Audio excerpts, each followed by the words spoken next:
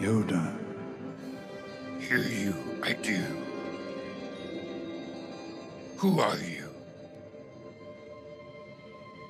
My imagination, it must be. No. It is I, Qui-Gon Jinn. That cannot be. Dead you are. No. I am part of the living force, Yoda.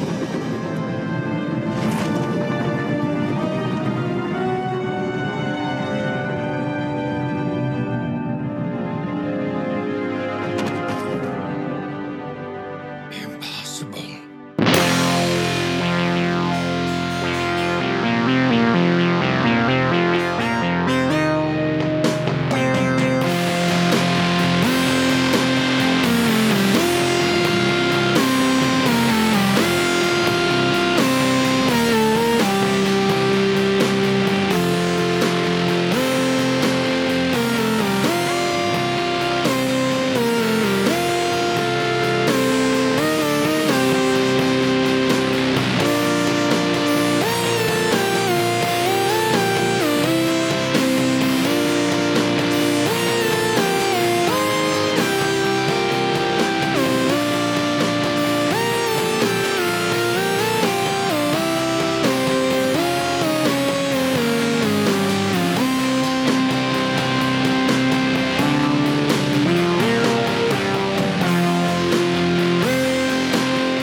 Okay, hello, Star Wars fans and Moof Milkers everywhere.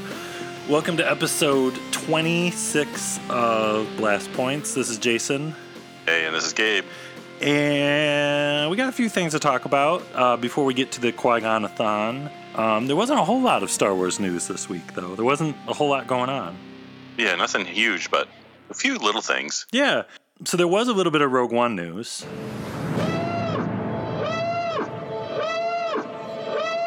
There was information that scenes where cockpit spaceship scenes, they had X-Wings on giant gimbals, and surrounding the X-Wings were like giant size IMAX screens where they were projecting kind of like the space stuff behind them, like a new way to do kind of rear projection effects. Yeah, I do remember seeing that now. Well, it's kind of, it's like what Oblivion did for the, what was it? His house. Tom Cruise's house on a big pole. Oh, yeah.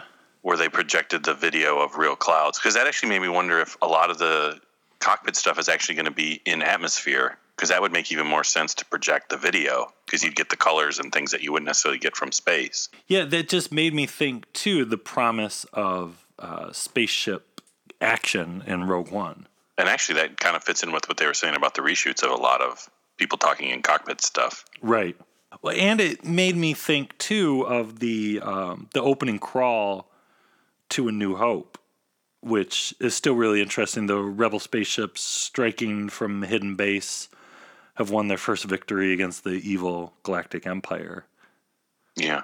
Yeah, and it's a good point to think that just because of the spaceships are spaceships, if they're not, when they attacked the Death Star was in space, where if they're actually attacking Imperial bases on a planet, they're going to probably be flying in atmosphere. Right. Yeah, because the opening crawl says that they've won their first battle against the Empire. And during the battle, Rebel spies managed to steal secret plans to the Death Star. So, still the idea that the battle with the spaceships is a diversion to them stealing the Death Star plans. Right, and there's no reason that all the spaceships have to be in space while they're fighting. So maybe it'll be a mix. Yeah, I would love an atmosphere space battle. Yeah, we got a little of that in Force Awakens, but... It's the Resistance.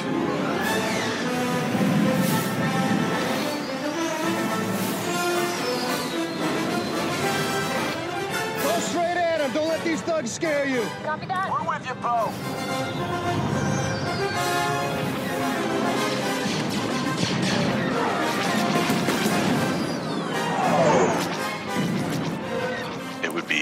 It's still cool to see because we didn't get a lot of that in the old movies. No. Well, in the prequels we did. Yeah, the Battle of Hoth is kind of a atmosphere spaceship battle, kind of. Yeah, that's true. You're right. The energy shield can only be opened for a short time, so you'll have to stay very close to your transports. 2 fighters against a Star Destroyer? The ion cannon will fire several shots to make sure that any enemy ships will be out of your flight path. When you've gotten past the energy shield, proceed directly to the rendezvous point. Understood? Yeah. Good luck. Okay, everybody to your stations. Let's go. So the other news coming out was there was some video game stuff coming out of E3. Like, what was the deal? What video game stuff kind of came? What was Star Wars and E3? What was going on? There wasn't a lot because I think this year EA, who has all the Star Wars licenses now, kind of decided to not be at E3 too much because E3 gets a little crazy and there's so much stuff announced that people kind of lose track of stuff. So they released a video before E3 just kind of giving an update of all the different studios that are working on games, which is, I think, 6 or 7 different studios are all working on stuff. They did show a little new footage from the mobile game Galaxy Heroes, which I can't get enough of, where I think they're adding R2-D2 and he shoots oil at people, which is great. It's great. And they showed a couple seconds of a third-person action game, which I think takes place in the Force Awakens time prime. And then they announced the next expansion thing for Battlefront, which is the Bespin level. So they have Cloud City and Lando and Dengar in it. Attention, Bespin. The Empire is attacking the city. I've got a score to settle.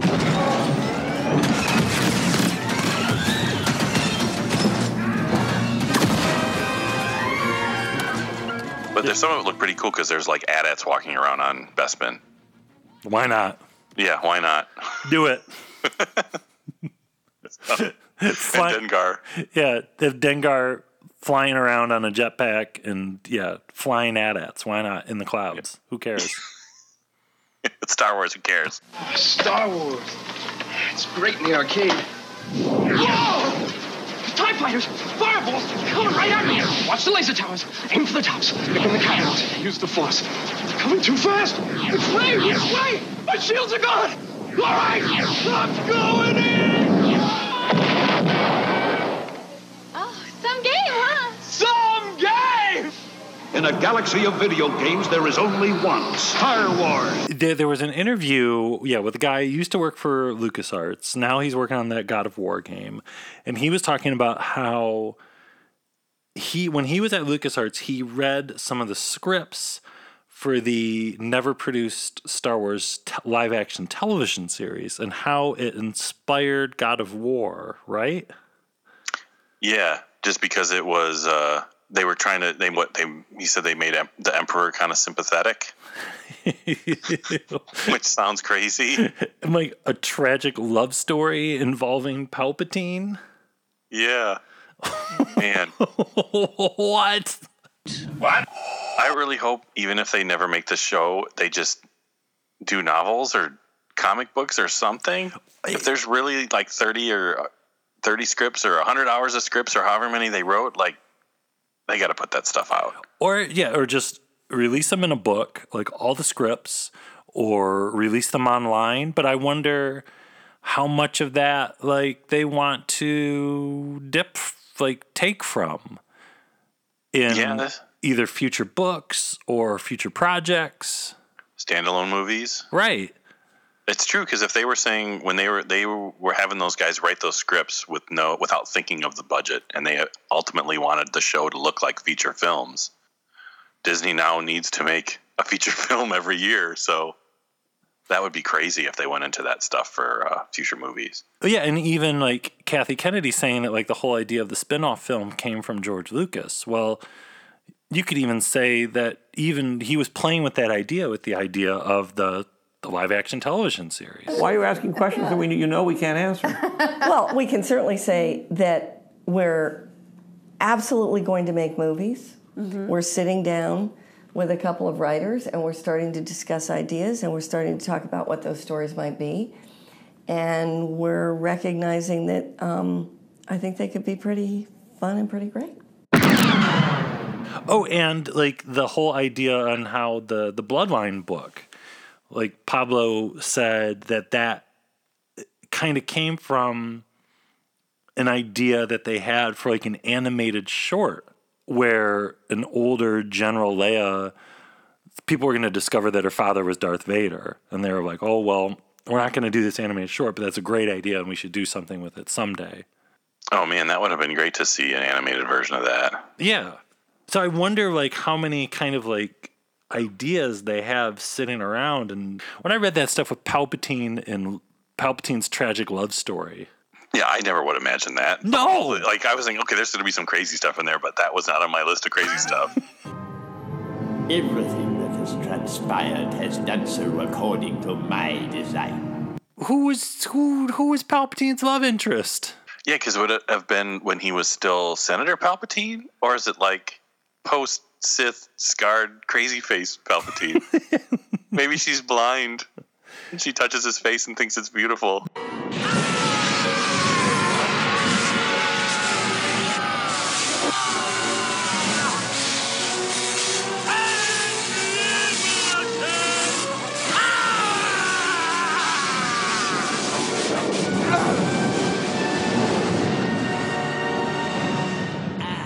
Did they go to the Lake Country on Naboo? That's true. Palpatine's old house. This is where I grew up. We used to swim in the water. Dry our bodies on the sand. I love the water. What are you talking about? I love you.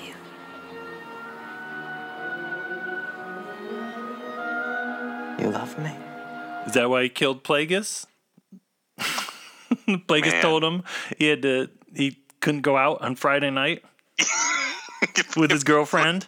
Yeah, Plagueis wouldn't let him out. He was grounded. Yeah. You're not evil enough, Sheev. Killed him in his sleep. Yeah. So I could go on a date. No. You must go. No wonder those live action shows never got produced. Half the people that read the script died. And the other half was just like, yeah, we'll totally make these, George. Yeah, don't ever make these. You had to sit on plastic when you read it, just in case something exploded in you.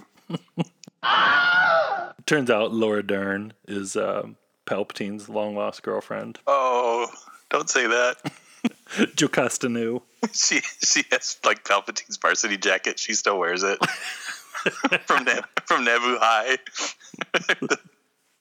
Feed High. She has a locket around her neck with a little picture of Palpatine and a heart. Oh, he was so beautiful. Yeah, I loved him. So one other video game thing that came out this week, though, Gabe, was the Lego Force Awakens came out. Oh yeah, I totally forgot about that. Yeah, it was because it only came out for. I think the demo only came out for PlayStation 4, so I wasn't able to play it. Yeah, I played the whole thing. I played the entire demo with my daughter, and I liked it a lot. She was less thrilled with it just because she is a diehard fan of Disney Infinity, and I was like, "Hey, guess what?" And we've literally been playing every Star Wars Disney Infinity game. We'll beat it, and then we'll play another one, and then we'll beat it again, and then we'll play the other one, and then we'll beat it again. And I was like, "Hey, we got a new Star Wars video game," and she was just like, "Oh, great! It's going to be just like Disney Infinity." And like the whole concept of building things with the Legos, she was just like, "Why do we have to do this?" Like, just wants to get right to the action. Yeah, why can't I just be Rey and beat up stormtroopers? It's valid, yeah, but it was cute. It's neat. I think it plays really well. I think it's gonna be a great game. Yeah, I'm sure I'll pick that up. Most of the Lego games they're well done, or they're good enough. They're done good enough to be fun, and they're cute. When it's like Infinity, it's perfect for like a grown up to play with their kid. Yeah. I started collecting when I was really in film school. I started out by collecting comic art. I bought a Uncle Scrooge comic page for like $25 and eventually moved myself up to where I could buy the high-end Illustrator art.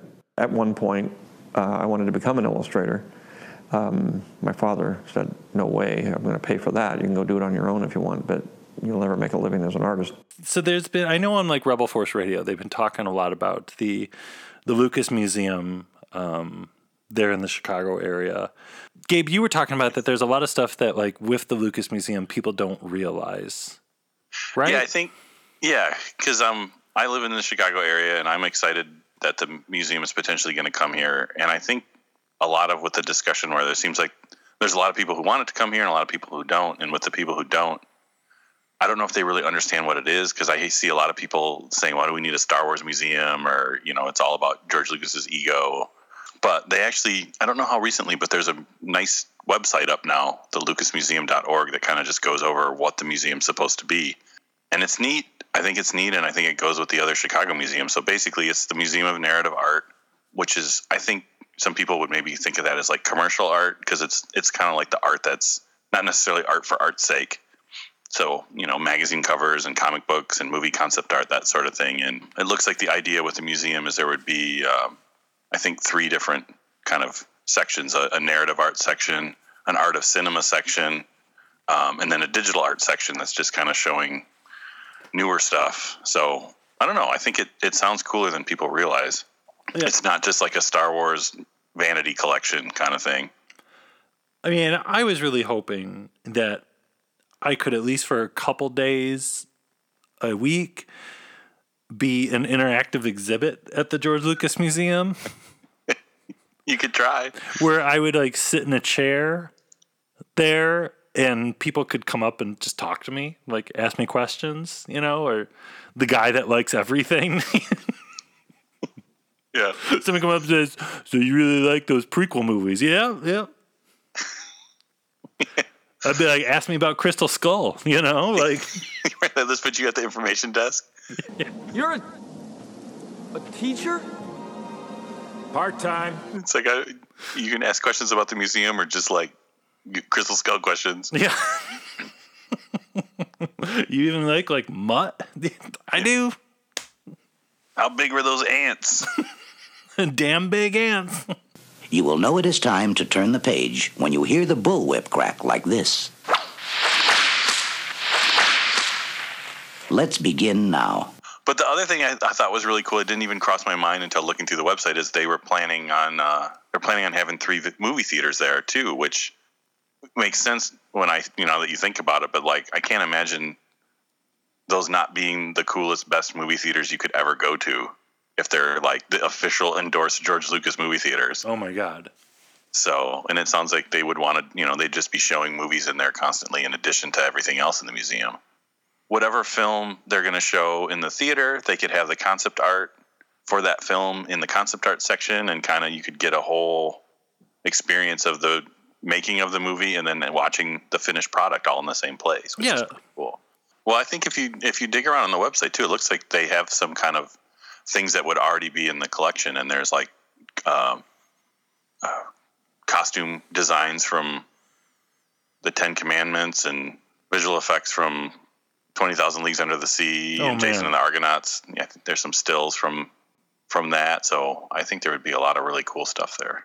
It would be only adding to the city of Chicago. It's a museum. It's like, I don't see what the negative on it is. I know, like, I live in Michigan, and I know I would come, and that's tourism money for the city of Chicago and the state of Illinois.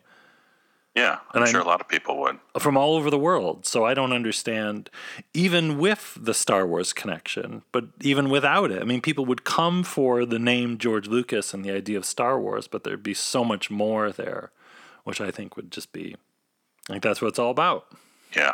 Well, I like the idea, too, for Chicago. They have the Regular Art Institute, which is kind of your traditional classic fine art, and then we have the Museum of Contemporary Art, which is more modern stuff, and then we would have the Museum of Narrative Art, which is kind of another different aspect of art.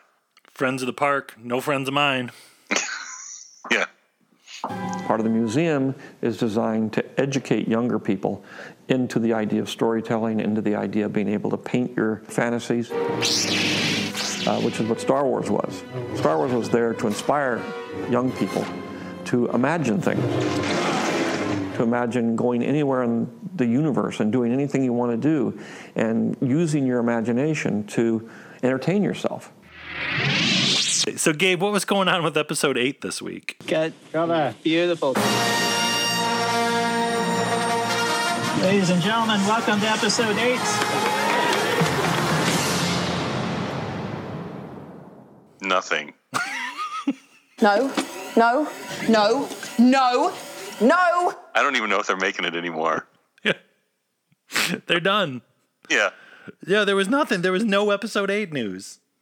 Yeah. I don't think they think people even want to see it.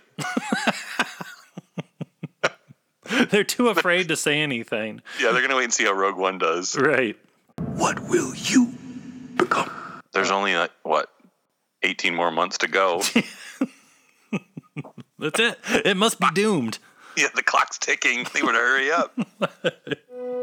It will be a hard life. One without reward, without remorse, without regret. A path will be placed before you. The choice is yours alone. Do what you think you cannot do. It will be a hard life, but you will find out who you are. Are you ready for the Qui-Gon-a-thon? I'm ready for Qui-Gon-a-thon. All right. Do we have callers standing by? We do. Or not callers, I guess people answering the phone. Whatever. Listeners? What do they call the people who answer the phone?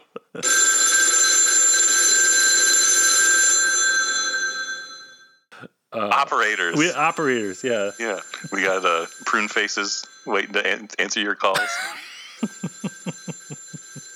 Sindel from the Ewok movies. She's here. Take your calls, your wives' calls. Yeah, she's going to be doing a tap dance on the hour. Gabe, what are your thoughts on Qui-Gon? Oh, man. Well, what are my thoughts on Qui-Gon? He's Qui-Gon.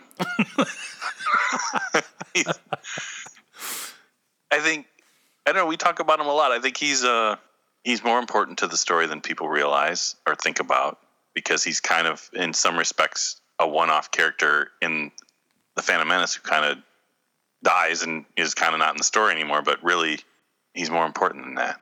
I would agree, 100%. He's another in the long line of beautiful hair Jedis. Yes, beautiful beard. But he is kind of like, especially even I think carrying into Force Awakens, he was kind of the Jedi ideal almost, that all the Jedi should have strove for, wanted to be, and right. And kind of was there as contrast to what the Jedi Order and the Jedi Council had kind of become. Qui-Gon is a Jedi who was ahead of his time, but it's even interesting to think of that with Qui-Gon being ahead of his time, because he is always so concentrated on the moment. Remember, concentrate on the moment. Feel, don't think. Use your instincts. I will. May the Force be with you. Well, also, I would say he's ahead of his time by being behind his time, because he's kind of like potentially what the Jedi used to be. Yes. It's interesting because the first time we see Qui-Gon, he's telling Obi-Wan to concentrate on the moment. I have a bad feeling about this. I don't sense anything. It's not about the mission, Master. It's something elsewhere. Elusive. Don't center on your anxieties, Obi-Wan. Keep your concentration here and now where it belongs. But Master Yoda said I should be mindful of the future. But not at the expense of the moment. Be mindful of the living Force, young Padawan. Yes, Master.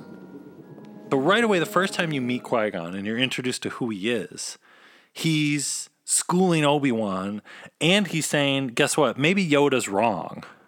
Yeah, right off the bat. Like Yoda. Yeah, because at that point, going into Phantom Menace the first time, he's it. He knows what's up. It's all about Yoda. Right.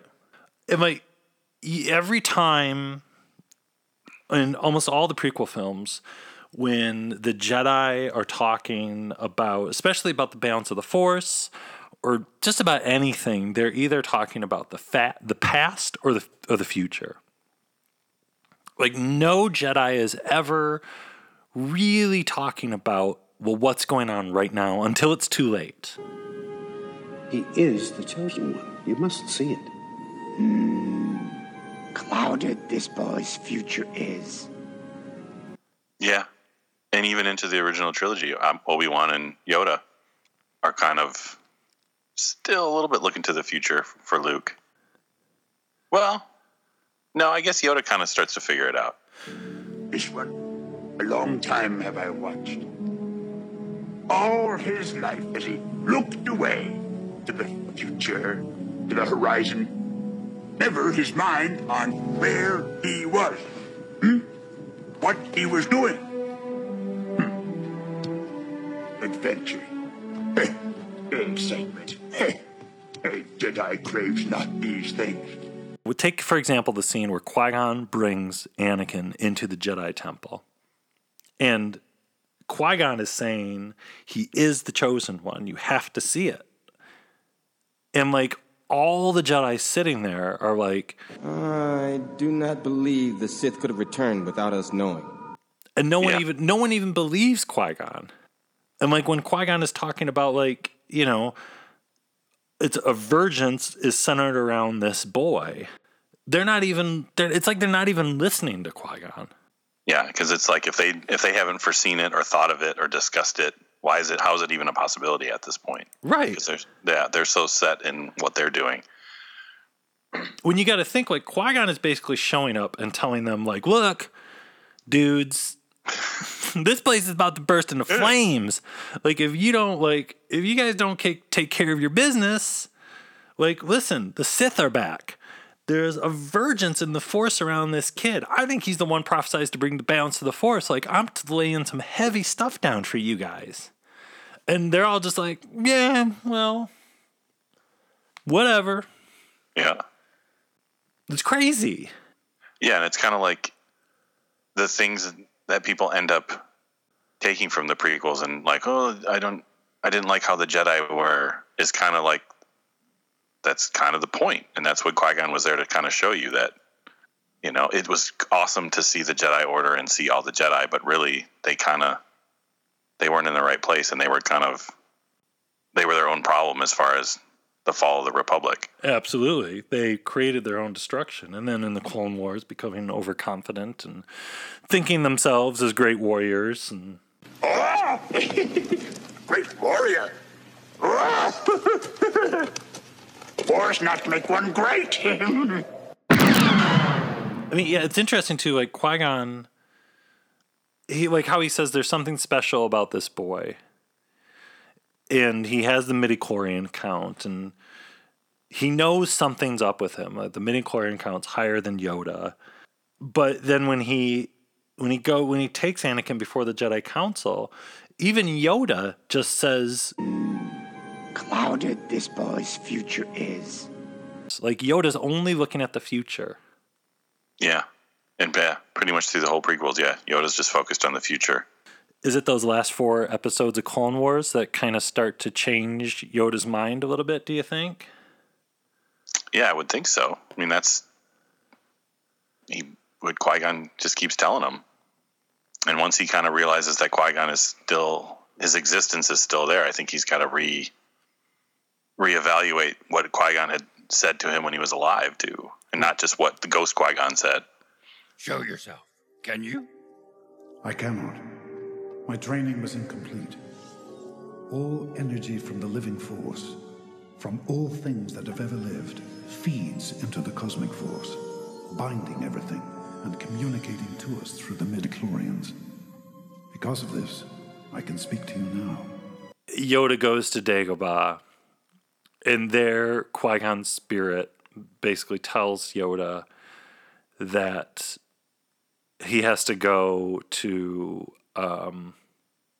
the place where the Force comes from, talk to the Wills, learn the secret of eternal life, or that Qui-Gon will teach Yoda the secret of eternal life, right? Yeah. Because basically Yoda, like, they know Luke is coming, and they know that Yoda has to be alive in some way to train Luke. Right. And that was actually, watching that again recently, I don't know why I didn't catch this the first time, but it was interesting how they kind of changed.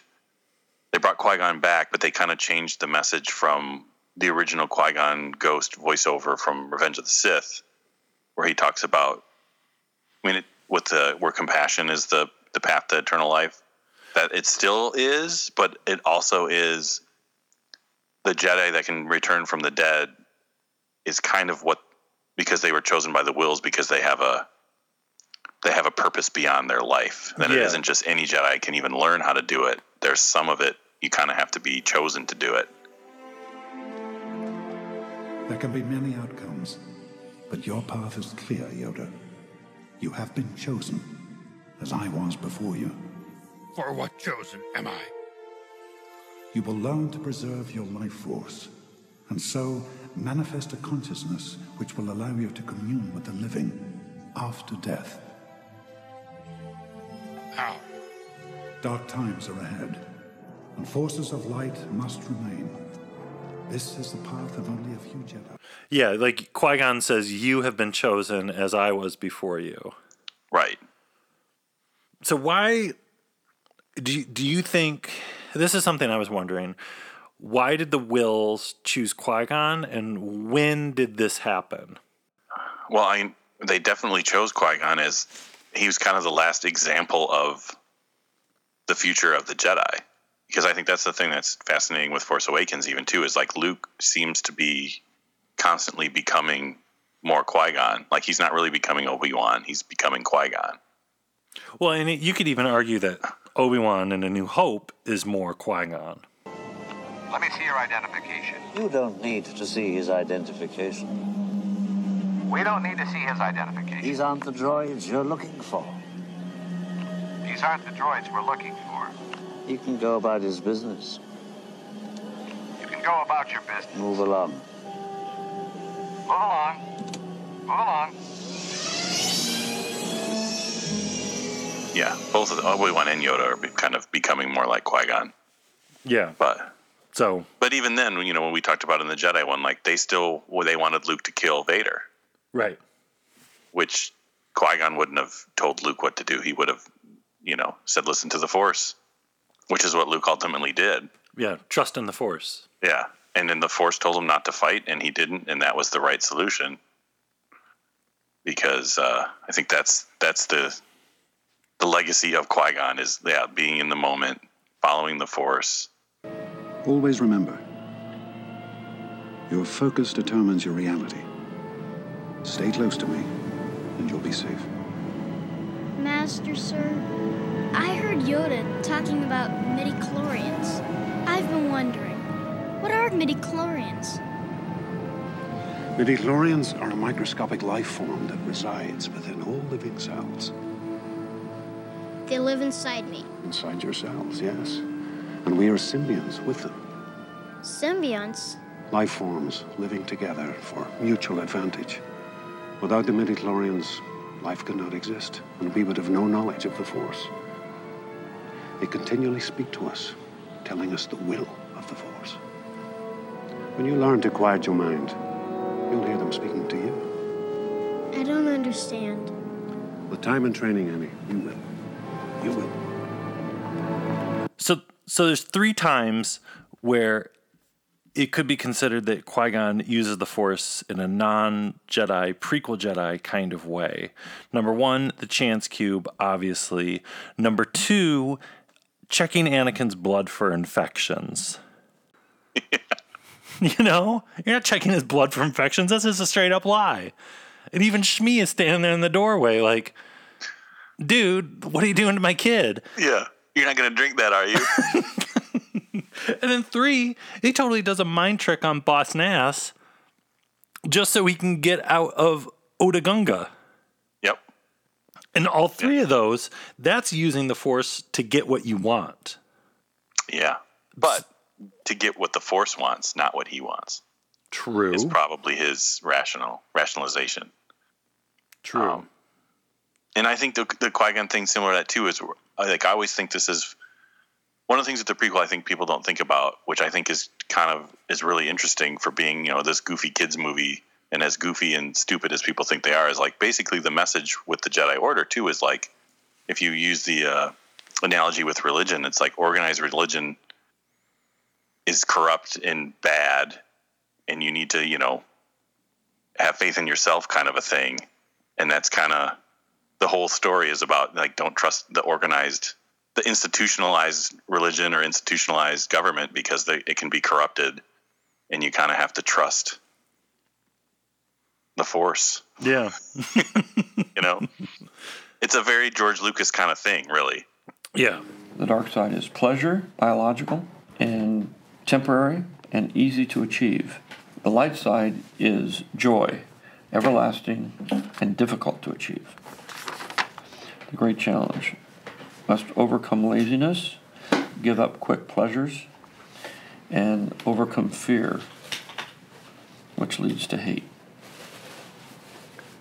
Amen. Now let us pray. Remember, the Force will be with you, always.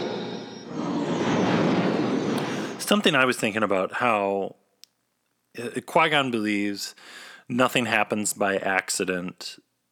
And I almost wonder if if the Force priestesses, the Wills, if they watch over all beings that are strong in the Force, and if they already at the time of the Clone Wars know about Luke and his coming importance, they probably knew full well that Qui-Gon's death was coming and kind of what Qui-Gon's death meant.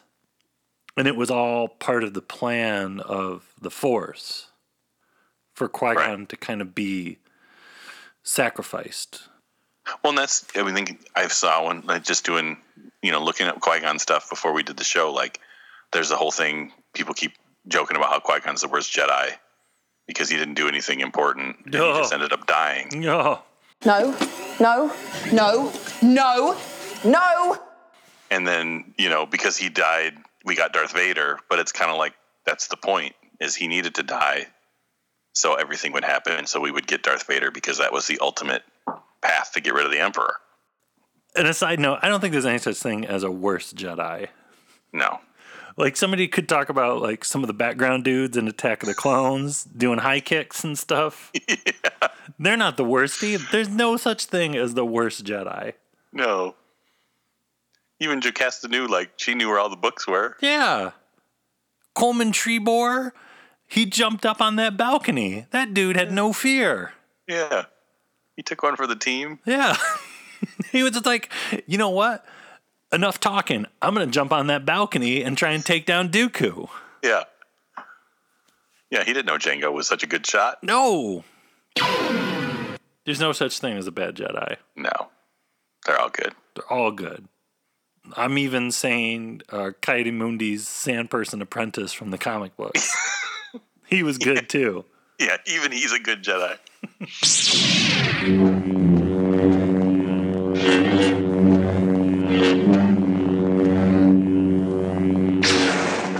So I guess this is getting real deep. There's Kierkegaard at a book, Fear and Trembling, and he has in this book an idea of a knight of faith. I'm sure George Lucas has read this book. And now this knight of faith, limited to a select few who have transcended religion by making an authentic leap of faith, not to local ethics of politics. Kierkegaard calls this state of being as the absolute relationship with the absolute. So Qui-Gon saying to, like, Obi-Wan, when they have that conversation, like, on the balcony, where he's like, well, I shall do what I must. Like, and Qui-Gon, Obi-Wan being like, listen, if you would just listen to the council, you could be on the council. Like, why do you keep defying them? And Qui-Gon's just like, listen, I'm going to do what I have to do. I'm not going to listen to politics or even the council. Like, I am a servant of the Force. Like, Qui-Gon is a knight of faith. Yeah. Completely. It's not disrespect, Master. It's the truth. From your point of view? The boy is dangerous. They all sense it. Why can't you? His fate is uncertain. He's not dangerous. The Council will decide Anakin's future. That should be enough for you. Now get on board. And like the Wills, they chose him to preserve his life force. Like he's talking about like Qui-Gon knows like the dark times are ahead and forces of light must remain. This is the path of only a few Jedi. Like, well, it's almost like Qui-Gon's spirit is a time capsule, and the Wills know the Jedi are going to disappear. Right. And it's like, who do they need to keep the true nature of the Force and of the Jedi Order? What knowledge does it needs to survive? And it's like he's the one person that is a true Jedi whose essence needs to stay on to pass on to the next generation. So then Qui-Gon teaches Yoda. Then Yoda somehow post Revenge of the Sith teaches Obi-Wan. Mm-hmm. Which we haven't seen that story. Then you would think also that post Return of the Jedi, if Luke has had contact with the Force spirits, well, they say that, you know, since he's gone missing, there's been no contact with the living Force. But probably during the Jedi, like the failed Ben Solo Jedi Academy days, there probably was contact with the Force spirits. Yeah, you would think so. Like, why wouldn't they be there to pass on the knowledge, unless they've already passed on all their knowledge to Luke at some point between Return of the Jedi and the new his new order, his new temple. So then Luke is getting, though, more like the Qui-Gon school of thought then, probably. Yeah, and I still don't see why ultimately he wouldn't be speaking to Qui-Gon. He should. You know, and the thing I was thinking, too, that where Qui-Gon says he didn't learn, you know, he's just a voice because he didn't learn how to maintain his physical form. I still feel like they could justify him being a ghost because they kind of had the same progression with Obi-Wan. In A New Hope, Obi-Wan is just his voice. It's true. And he doesn't figure out, well, or unless we were saying it's because as Luke gets more powerful, he can actually see their physical form. But, you know, Obi-Wan doesn't have a body until Empire. I mean, and I always thought, though, that Qui-Gon, his learnings of being able to hold physical form after death, being a ghost, basically, he wasn't done learning. Yeah. Qui-Gon didn't think he was going to die. He didn't know. Well, that's true. He didn't prepare himself. Yeah, where Obi-Wan and Yoda kind of like, they knew the way they were dying, they prepared for it. Yeah, that makes sense. Yeah. Like, Obi-Wan probably knew if Darth Maul shows up on Tatooine with robot legs and kills Obi-Wan in his sleep, haha, too late. I'm still around. I can still train Luke, you know? Yeah. Well, you know, actually, that was a thing in Phantom Menace I always thought is the cool scene where basically the Force shield comes up and Obi-Wan just takes a minute to meditate, or I'm sorry, Qui-Gon takes a minute to meditate before they fight again. Yeah. I almost felt like that was him preparing to die. Oh, yeah. And that's where he at least was able to save his consciousness, but because he didn't expect to actually die when he dies, he wasn't able to do the full. But I don't know, he was alive to tell Obi-Wan to train Anakin, so I don't know. Yeah, which that tripped me out with the part in Force Awakens when Rey closes her eyes and for a hot second there kind of like meditates. Yeah, with the red light on her face, like Qui-Gon. You need a teacher! I could show you the ways of the Force!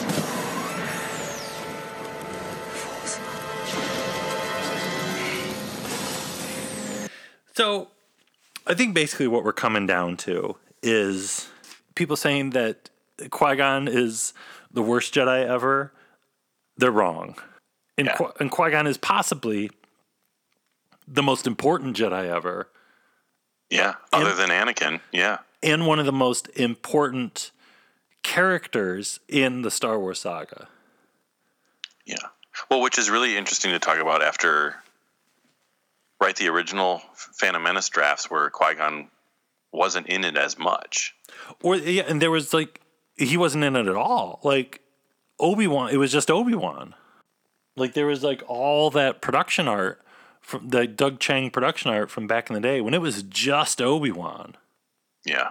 And it feels like there was this part of the story that wasn't there that Qui-Gon needed to fill, because you can kind of imagine what the movie would have been if Qui-Gon was Obi-Wan. And I think the movie would have been pretty cool. But you kind of miss out on the whole angle of really showing in the prequels that Obi-Wan and Yoda didn't know what was going on.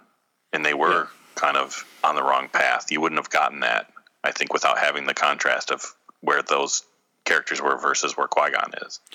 Or if Obi-Wan was Obi-Wan in Phantom Menace, just on his own, kind of being slightly arrogant, naive, kind of how he is in Phantom Menace, it would have been without kind of this elder Jedi to kind of putting him in place.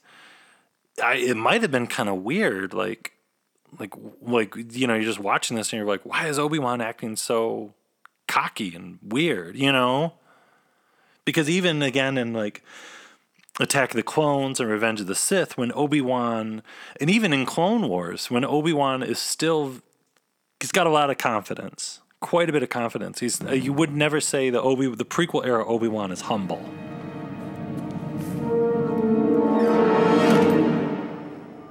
Hello there. General Kenobi. But you know, kind of seeing that Obi-Wan, you're about to be very humbled, you know? Like, you're going to go sit by yourself for 20 years in the desert, you know? Yeah. Yeah. Yeah, same with Yoda, like even in the Clone Wars episodes where they're like, do you know what you're going to have to do? And he's like, no. And they're like, good. Yeah. It's good you don't know. Right. You know, in Phantom Menace 2, like, he's the most compassionate. He cares about Anakin more than anyone else in the movie. Right from the get-go. And even Jar Jar, like, he's the one that, you know, he might be annoying, but he's a person. He's a thing that deserves some amount of respect. Yeah, and I think it was on a recent Full of the Sith where they made an interesting comparison where, it was Qui-Gon that says, no, well, Jar Jar might be of some use to us, and you can see that with Yoda, with Luke and Yoda. But then by the time you get to Jedi, and with the Ewoks, when Han wants to shoot you know, like, and Luke's the one like, no, Han, like, let's wait this out. These strange little teddy bears might be able to help us. Yeah, you're right. Yeah, and that's where I think, you know, that's the ultimate. It's almost like with Phantom Menace starting at the beginning, they gave us future Luke in a way. Right. Which does kind of fit the whole, you know, if you get into the ring theory and the movies rhyming and all that stuff, it's like it starts with Qui-Gon and ends with Luke, who's now the new Qui-Gon, really. Yeah. Well, and he's he follows the Force. He doesn't need a Jedi Council. He really doesn't even need a Jedi Academy. And maybe that's where the sequel trilogy is going, is that by, you know, going back to the Jedi Council or the old way with an academy and multiple students and all that led to trouble again. And that compassion that Qui-Gon and Luke have, you can see that in Rey. Yep. Exactly. Like that natural compassion, which is the most, like, probably the number one Jedi trait they should have. Yep. Yeah, and hers extends even to robots. Where do you come from? Classified, really? Me too. Big secret. Don't follow me. Town is that way.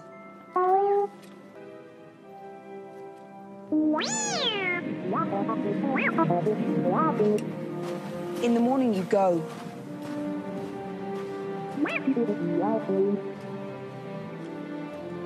You're welcome. Which Anakin and Luke did as well. Like, they cared about the droids. That's true. That's very true. Which Obi-Wan did not. No. Obi-Wan never had time for droids. No. And Yoda didn't even have a droid, I don't think, ever. Because he had to borrow R2-D2 for the Wills episodes. Which is one thing I love with those Wills episodes. The R2 is the sneakiest little dude in the world, because all that time when in Empire, when R2's on Dagobah, he's already been there. Yeah, that's true. But, you know, you think about it, like, when they're flying to Dagobah, like, R2 knows where they're going. They're going to see Yoda, but he doesn't tell Luke. But then as soon as they get off the ship, Luke doesn't know what R2 is saying, which is interesting. Yeah. Like, R2 could be, like, straight up saying to Yoda, like, hey, dude, what's been going on, man? You know? Yeah. Don't tell him about me. Dude, don't tell him about the time we were here before. Yeah. He's got secret. That's secrets. So right before we started recording, I went on Twitter and I asked listeners to describe Qui-Gon in 3 ways, with 3 words, without using the word dead. Did anyone just say Qui-Gon Jinn?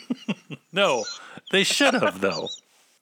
So, what's it say? Matt Brown, he's at Twitter at MattBrown08, wrote, this is a really good one, rogue-style cop. Yeah. Mm-hmm. Interesting. Yeah. Our friends over at the Generation X-Wing podcast wrote Maverick Alternative Thinker. It's a good one. Thank you, Generation X-Wing. Our good friend Ian, Porch Awakens on Twitter, wrote Leader, Liar, Master. Brandon Harbeck, who also wrote in on our Jedi episode, thank you again, Brandon, wrote Maverick, Wise, Noble.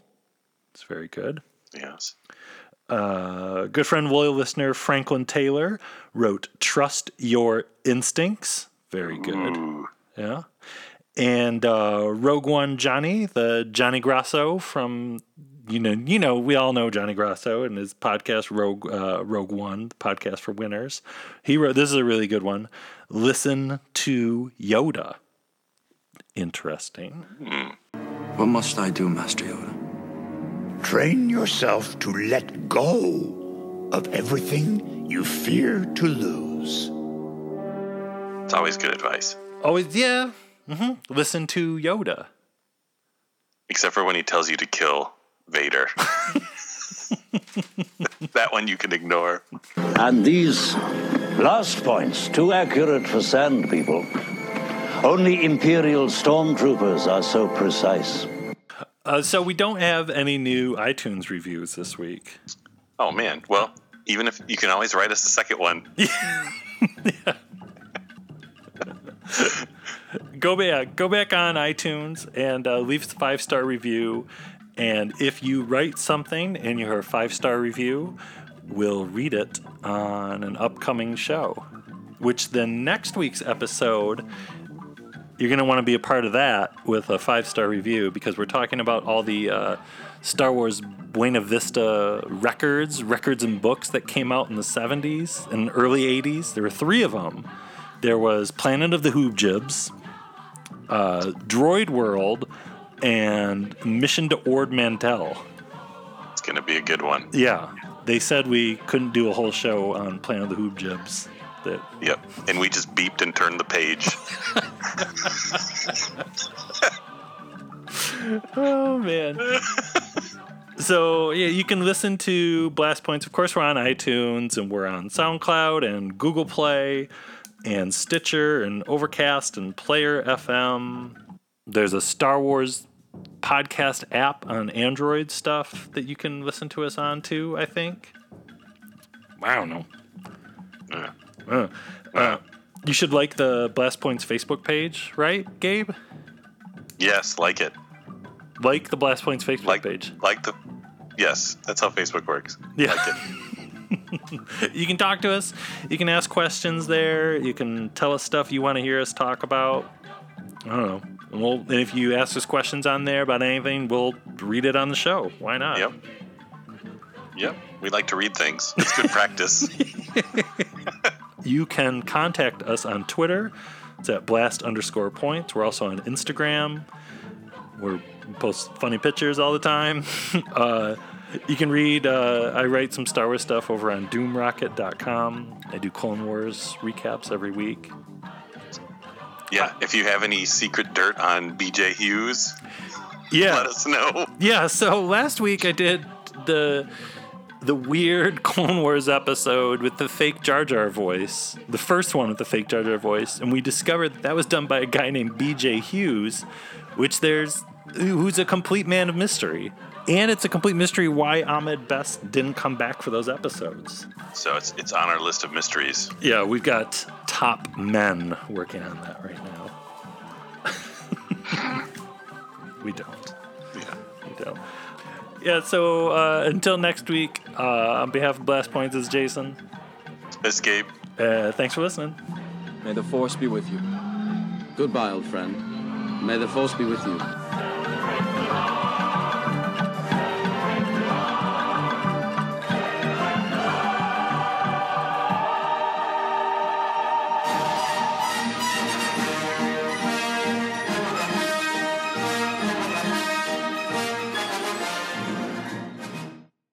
Now we can drink our Qui-Gon gin and juice.